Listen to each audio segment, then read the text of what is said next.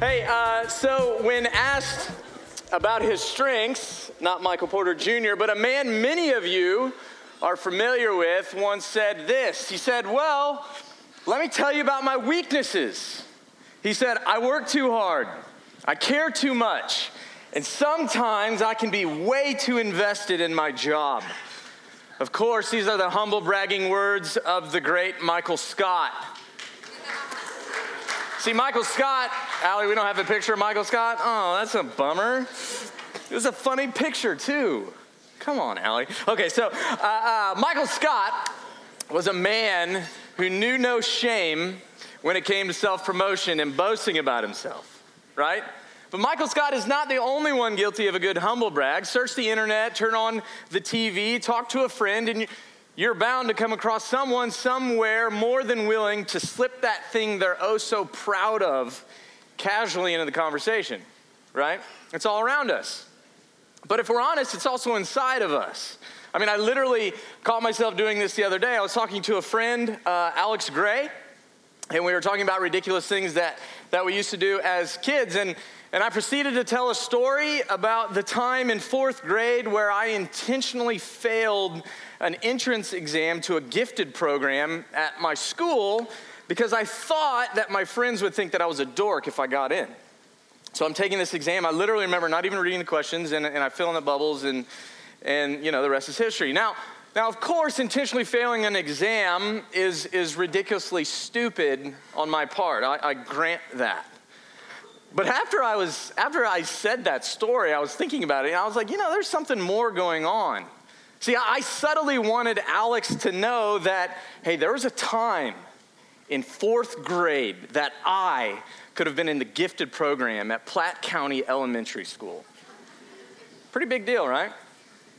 Lest some of you are thinking right now that I'm just humble bragging, I should admit that even more ridiculous is the reality that I don't think I could have passed that exam if I tried my hardest.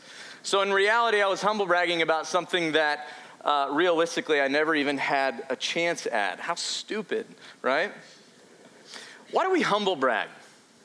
Why do we boast about ourselves? I think it's in part because all of us, to one degree or another, we wrestle with pride. But I also wonder if it's more than pride. I wonder if there's something beneath pride that causes us to brag, to boast about ourselves. See, I think the reason that we do it, I think the reason that we brag is that at some level, we all have this low-key fear that we're not going to measure up to other people. We're afraid that we aren't. We're afraid that we won't be enough for others. And so what do? We overcompensate. We overcompensate for our fears, and we try to prove ourselves. Insert the humble brag. We boast. We draw attention to ourselves. We find subtle and oftentimes not so subtle ways of saying, hey, look at me. I'm a big deal. Right? We do this in all sorts of ways, don't we? I mean, we casually drop our successes into our conversations, whether it's academic, jobs, student organizations, whatever it is. We use social media to let other people know how good we look, the cool places we travel to, the great restaurants we eat at, the nice things that we have. My personal favorite, we put every student organization we've ever been a part in, regardless of what position it is and how long we've been in it, in our email signatures, right? So that when you guys email me, it's like I read through your email signatures longer than the actual email you send me. Why do we do that? I mean, why do we do those things? We all do them, right? I brag about a fourth grade entrance exam. You see, part of being human is that at a deep level, you and I, we all want to be acknowledged, right? We want others to see us. So we boast, we humble brag, we masquerade ourselves with an aura of confidence to prove to other people that we measure up. What's your confidence in? Where, if you're honest with yourself right now, where are you looking for your confidence?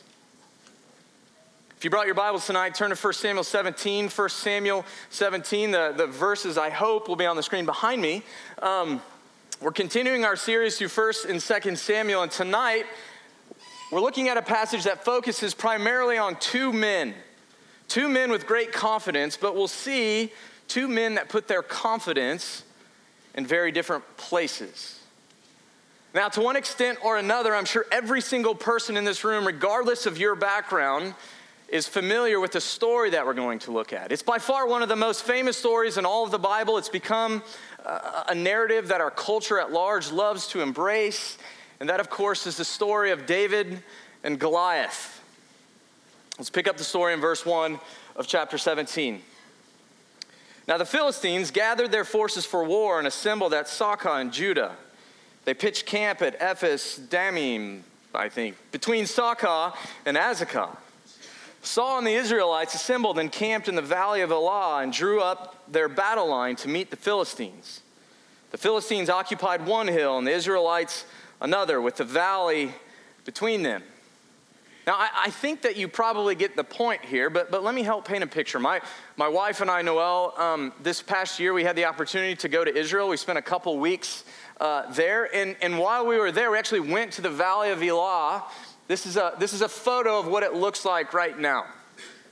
1 Samuel 17, it tells us that the Philistines were on one hill and the Israelites were on another. It might be difficult for you to see, but this photo in the, center kind of right-ish, there's a peak in the distance. That would have been where the Philistines set up camp. And similarly in this photo, this is where that peak kind of right there in the middle of the photo is where the Israelites would have set up camp. And somewhere out here in the middle of the valley is where David and Goliath would eventually meet. Let's pick up the story. Verse 4. A champion named Goliath, who was from Gath, came out of the Philistine camp. His height was 6 cubits and a span. He had a bronze helmet on his head and wore a coat of scale armor of bronze weighing 5,000 shekels.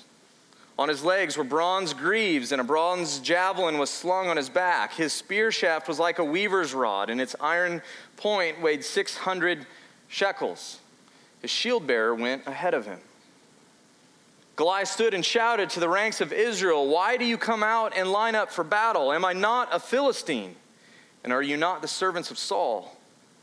Choose a man and have him come down to me. If he is able to fight and kill me, we will become your subjects. But if I overcome him and kill him, well, you will become our subjects and serve us." Then the Philistines said, "This day I defy the armies of Israel. Give me a man and let us fight each other." And on hearing the Philistines' words, Saul and all the Israelites were dismayed and terrified. For 40 days the Philistine came forward every morning and evening and took his stand. Whenever the Israelites saw the man, they all fled from him in great fear. So the Philistines, they have a champion, and his name is Goliath. And this champion, Goliath, he's bursting with bravado. He's not shy at all. For 40 days, he comes forward, provoking, taunting, challenging the best of Israel's army to a one-on-one, winner-take-all battle. I mean, the dude bleeds confidence. But what's his confidence in? Where does he find it? Well, for one, his size, right? I mean, verse 4 tells us that Goliath was 6 cubits in a span. That's roughly 9 feet 9. That's how tall he was. Okay, so I was curious, and I started looking at the Guinness Book of World Records. The tallest man in recent history for which there's irrefutable evidence is Robert Wadlow. He was born in 1918 in Alton, Illinois. Shout out Luke. Robert, this guy was 8 feet 11. Look at that guy. Isn't that ridiculous? 8 feet 11. It was like 100 years ago, right? Now, I want you to see this guy, and I want you to imagine a Philistine warrior almost a foot taller than that guy. Because that's how tall Goliath was. That's what he was like. I mean, he was massive. Probably a lot stronger than that guy. Physically imposing. All other people paled in comparison to his size and his strength. Not only was he huge, but he had the best, the most technologically advanced armor that the Philistines could get. So where does Goliath find his confidence? Well, of course, he finds it in himself. He finds it in the resources at his disposal, his size, his skill, his armor. And so for 40 days, this champion, he stands and he shouts at Israel, "Who wants me?" So much bravado, so much boasting. Me, look at me, Goliath says. You see, Goliath's confidence, it's really just a false sense of confidence in himself, in the resources that he has. And here's the thing. It works for a while, doesn't it? I mean, like we said, for 40 days, he goes out and he goes untouched. Nobody dares to fight him. He's invincible. Or so he thought. Because we all know how the story ends, don't we? You see, Goliath's false confidence eventually fails him. It eventually lets him down. In some ways, our experience is no different. Over and over in various ways, our culture tells us to look within ourselves, to use the resources around us, to somehow muster up self-esteem, to get the confidence that we need to face whatever lies before us. So that's exactly what we do. Maybe it works for a while. But just like Goliath, it's eventually going to let us down. We know this is true. This is true of our own experience, right? I mean, I know some of you came to college and you were one of the smartest students in your graduating class in high school, but you get to Mizzou and all of a sudden there are smarter people than you. Then what? Maybe some of you find your confidence in your humor. But what happens when you're around funnier people? Maybe for others of you, you find your confidence in your physical appearance, what you look like. What happens when your body gets older, heavier, stretchier? It's going to happen, people. It's going to happen, stretchier. You watch out. See, maybe Justin Dirks, that is nasty. Maybe your confidence, maybe it comes from a friend group, right? You get your confidence from your friend group, but recently you had a falling out. Now where do you go for confidence? Maybe your social status changed when you came to college. Maybe it's going to change drastically when you graduate in 2 months. Then where does our confidence come from? For a lot of us, I think our confidence comes from a relationship, right? It's nice to have someone that we can always rely on, someone we can go to when we feel alone and sad, or just someone we want to spend time with. What happens if you don't get that relationship? What happens if that relationship falls apart? What happens if you lose it? You see, when we buy the lie that our culture is selling, when we look within ourselves, when we look to the resources that are around us for our confidence, we're always eventually going to be let down. What are you putting your confidence in? What are you trying to prove? See, Goliath masquerades himself with this aura of confidence, and albeit a false sense of confidence, just to prove to both his own people, the Philistines. I mean, here's this 10-foot giant. It's interesting that he feels the need to prove himself, isn't it? He has to prove himself to his own people, but he also has to prove himself to the Israelites. He's proving himself to everyone, and he's trying to prove that he measures up. So for 40 days, he screams, "Look at me." Is that you? I mean, it doesn't end, or it doesn't go well in the end, right? It doesn't last. See, now I'll give you this. I'll grant this. These things can for sure give us confidence, can't they? I mean, it feels good to be funny. It's great when we look great. It's reassuring to have that relationship. But when those things don't last and our confidence runs out, what are we going to do? I mean, what are we going to do? Jim Elliot, he was a missionary. Some of you probably familiar with his story several years ago. And in one of his journals that was later published after he died, he had a phrase that he wrote, and it said this. The phrase is, "He is no fool who gives what he cannot keep to gain what he cannot lose." He is no fool who gives what he cannot keep to gain what he cannot lose. You see, Jim Elliot knew that there was a better place for you and I to put our confidence in instead of ourselves and the things around us. Let's pick up the story. Buckle up because we're going to read like 20 verses. David said to Saul, starting in verse 32, David said to Saul, "Let no one lose heart on account of this Philistine. Your servant will go and fight him." Saul replied, "You are not able to go out against this Philistine and fight him. You are only a young man, and he has been a warrior from his youth." But David said to Saul, "Your servant has been keeping his father's sheep. When a lion or a bear came and carried off a sheep from the flock, I went after it, struck it, and rescued the sheep from its mouth. When it turned on me, I seized it by its hair, I struck it, and I killed it. Your servant has killed both the lion and the bear. This uncircumcised Philistine will be like one of them, because he has defied the armies of the living God. The Lord who rescued me from the paw of the lion and the paw of the bear will rescue me from the hand of this Philistine." So Saul said to David, "Go, and the Lord be with you." Then Saul dressed David in his own tunic. He put a coat of armor on him and a bronze helmet on his head. David fastened on his sword over the tunic and tried walking around because he was not used to them. "I cannot go in these," he said to Saul, "because I am not used to them." So he took them off. Then he took his staff in his hand, chose 5 smooth stones from the stream, put them in the pouch of his shepherd's bag, and with his sling in his hand, he approached the Philistine. Meanwhile, the Philistine, with his shield bearer in front of him, kept coming closer to David. He looked David over and saw that he was little more than a boy, glowing with health and handsome, and he despised him. And he said to David, "Am I a dog that you would come at me with sticks?"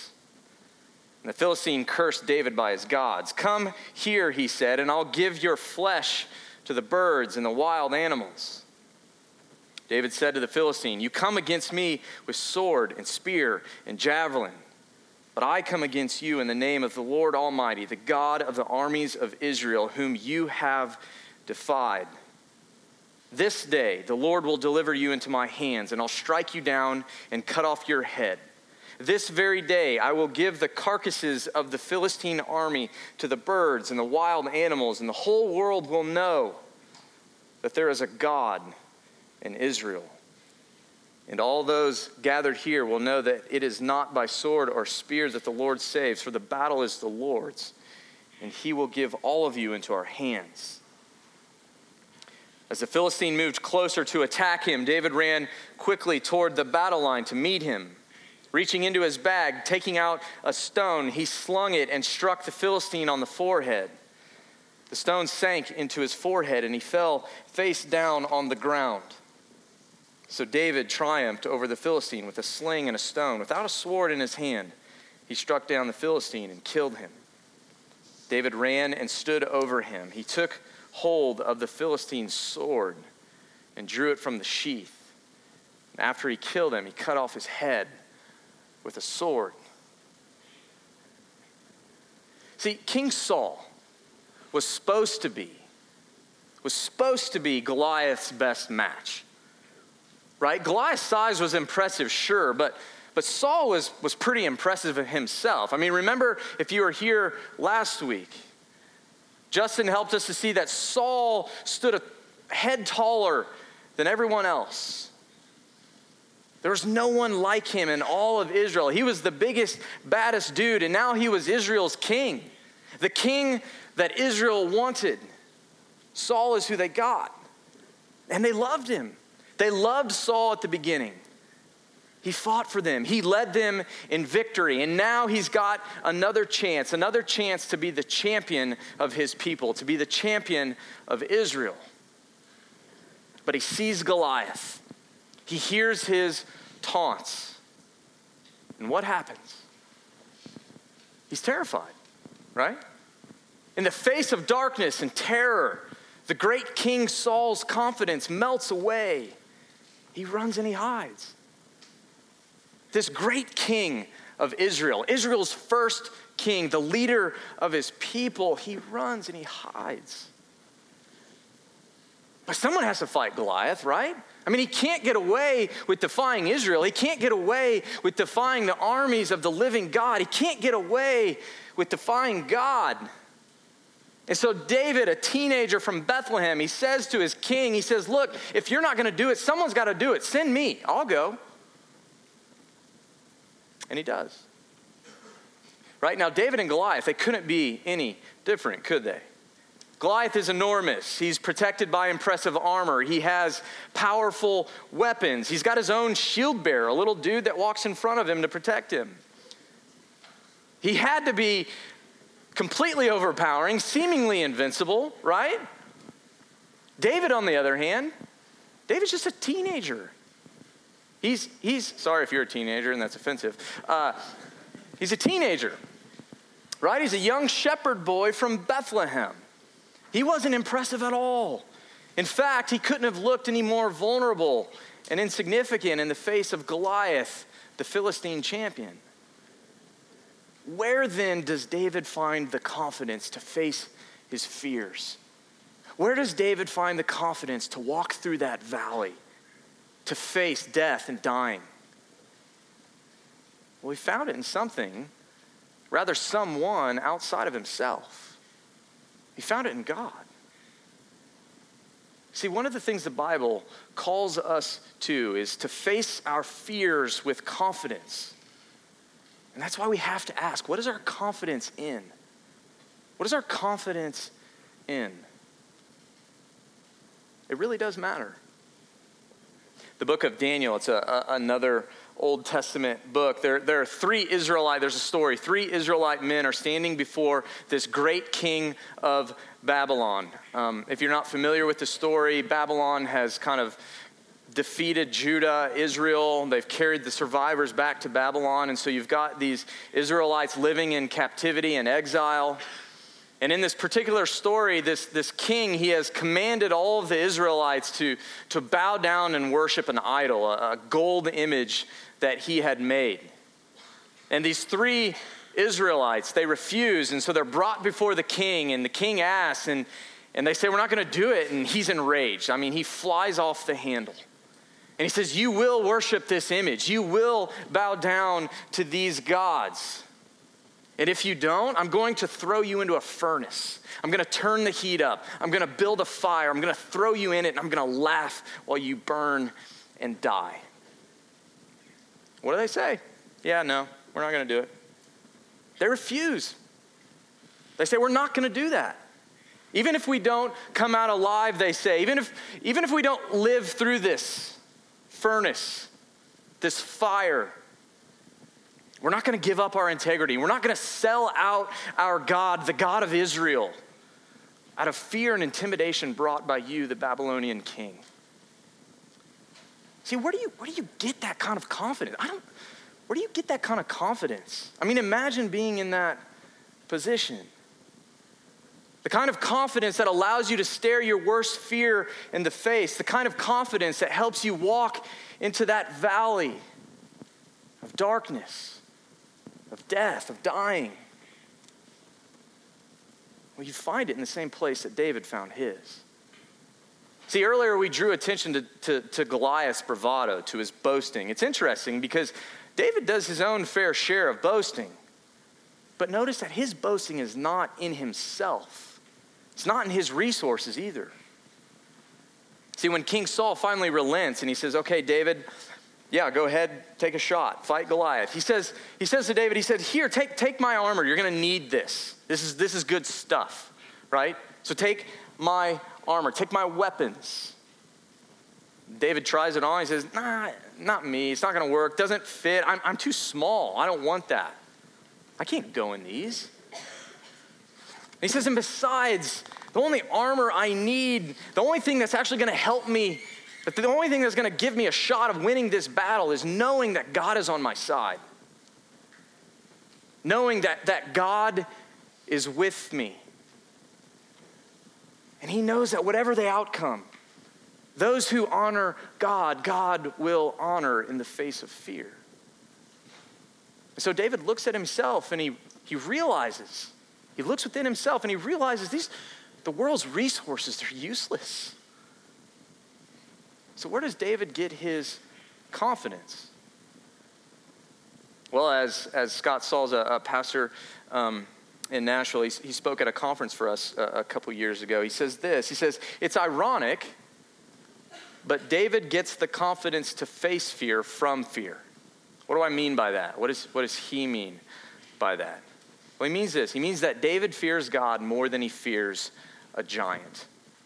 David fears God more than he fears the terror waiting for him in that valley.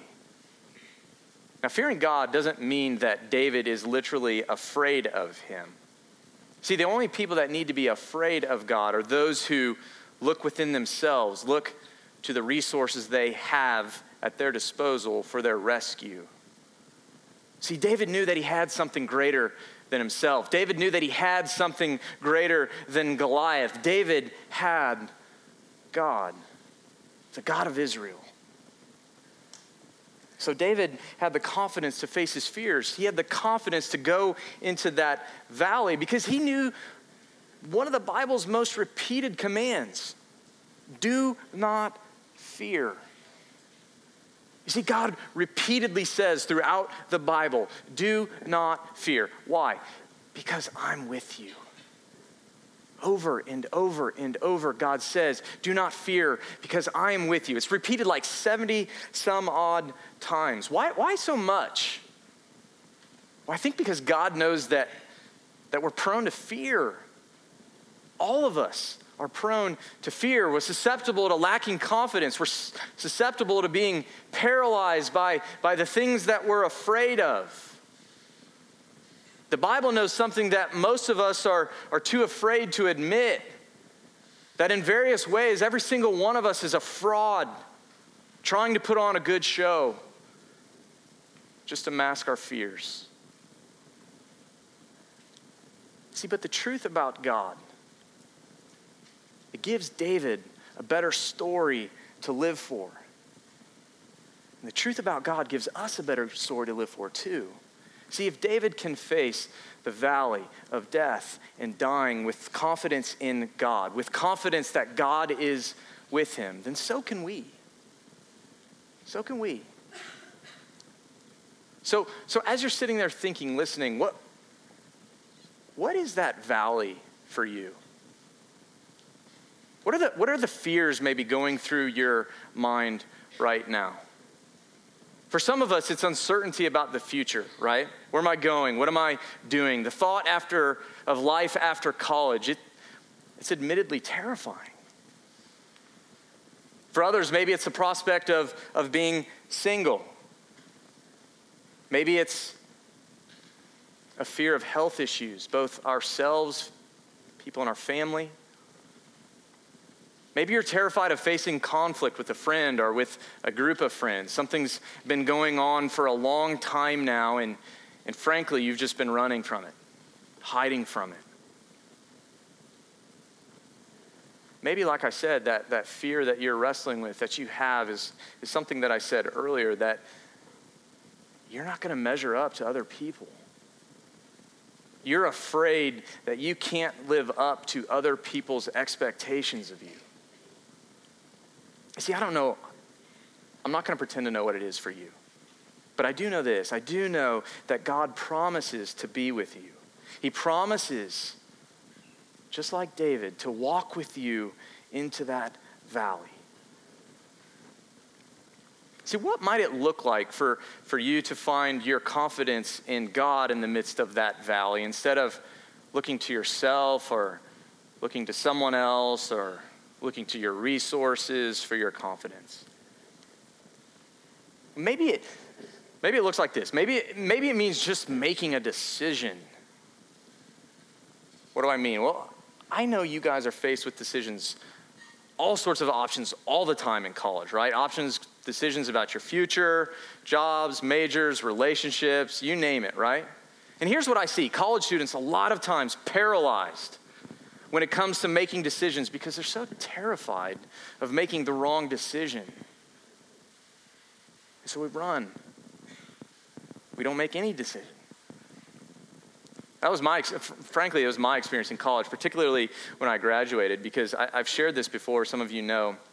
I had an opportunity to either go in engineering or to go into ministry, which obviously are very opposite ends of the spectrum. And I had people in my life that I loved, people that I respected dearly. And these people, they were telling me two very different things, right? And I was so afraid of letting people down, so afraid of what family might think if I chose one thing and what friends and others might think if I chose another. And so I remember just thinking to myself, God, all I want for you to do is to tell me exactly what to do. Years later, I realized that I think God just wanted me to make a decision and be faithful to him in the midst of that decision. Maybe finding your confidence in God in that valley means saying no to your parents. Now, of course, I'm not saying to be disrespectful. Clearly, the Bible teaches us to honor our parents. But oftentimes I see college students that are far more concerned with making mom and dad happy than trying to be faithful to God. Maybe finding your confidence in that valley, finding confidence in God in that valley, maybe it means trusting and relying on him to provide for your needs. Maybe it means choosing a major, taking a job that pays less than a higher paying job, a higher paying major, because you know that it's something that you really love doing. See, if your confidence is in God in that case, it's going to be easier to trust that he's going to provide for your daily needs. See, God wants to walk with you in your valleys, whatever they are. I will be with you, he says. He wants to be there. The question is, will we let him? Do we want to walk with God in the midst of that valley, whatever it is? 1 Samuel 17 describes Goliath as a champion. Interestingly, that word champion, it literally means the man of the between, right? Champion means the man of the between. So Goliath, what does he do? He stands between the Philistines, and he stands between Israel as the embodiment of Philistine manhood and bravado. He's the true Philistine. He's their representative. And in contrast to Goliath, David becomes Israel's champion. He's their man in between, their representative. You see, Israel wanted a king to fight like the nations. They wanted a king like the nations to fight like the nations, and they get Saul. But Saul is just as terrified as everyone else is. So the future of Israel, it rests on the shoulders of teenage David as he went out into the valley that day with God. This might be a little bit weird, but I don't know if you can see what this is. It's a rock. I keep this rock. Probably hard for most of you to see because it's kind of tiny from the back. I keep this rock on my desk at the crossing. It was taken from this stream, which obviously there's no water in it anymore, but this is the exact stream, maybe not the exact place, but this is the exact stream in Israel that David went to where he got the 5 stones that would eventually be used to defeat Goliath. Why do I keep this rock, this little rock, on my desk? See, a lot of people hear this story. They read this story of David and Goliath, and they think the point, maybe you're thinking this right now, they think the point of this entire story is that we should all just go and be more like David, right? And so the takeaway for us becomes, this is what we think, it becomes some version of, hey, David slays giants, you can too. Yay. Right? I mean, lots of people take this message away from this passage. But hear me when I say this, nothing could be further from the point of 1 Samuel 17 than that. You see, 1 Samuel 17 is not the good news that you and I are called to be like David. No, it's the good news that you and I have a better David in Jesus Christ. One of the most famous passages in the New Testament, book of Hebrews, chapter 11. Some of you might be familiar with it. You've read it. See, in this chapter, you know that the great heroes of the faith are talked about. And in this chapter, this passage, it tells us things like, hey, remember Noah.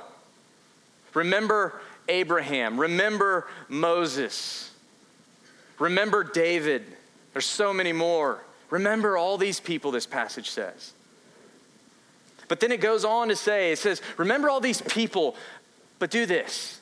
Fix your eyes on Jesus, the author and perfecter of faith. That Greek word translated author of faith, it's the same word that means champion. So in other words, Hebrews 11 is telling us, remember all these people. Remember David. Remember them, sure. It's a great thing. Remember them. But fix your eyes on Jesus. Because Jesus is the ultimate champion. Jesus is the true champion to which David ultimately points us to. Music team, come back up. So this rock, right? I keep this rock on my desk. Not to remind me that I need to be like David, but that I have a better David in Jesus. You see, David saves people from physical death. Jesus saves from eternal death.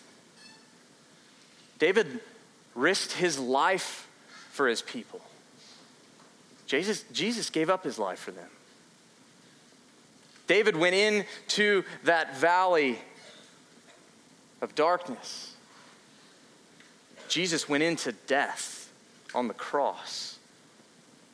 And in Jesus' resurrection, Jesus becomes our champion, the one who stood between us and judgment, between us and death. And so for us, we need not fear because our champion, Jesus, he fights on our behalf. You see, in Jesus, our confidence is not that you and I can win the battle. It's that Jesus already has. Jesus already has won the battle. So where are you looking for confidence in your life? In yourself? Things around you? See, the story of David and Goliath, it invites you and invites me to put our confidence in something greater, someone greater, King Jesus.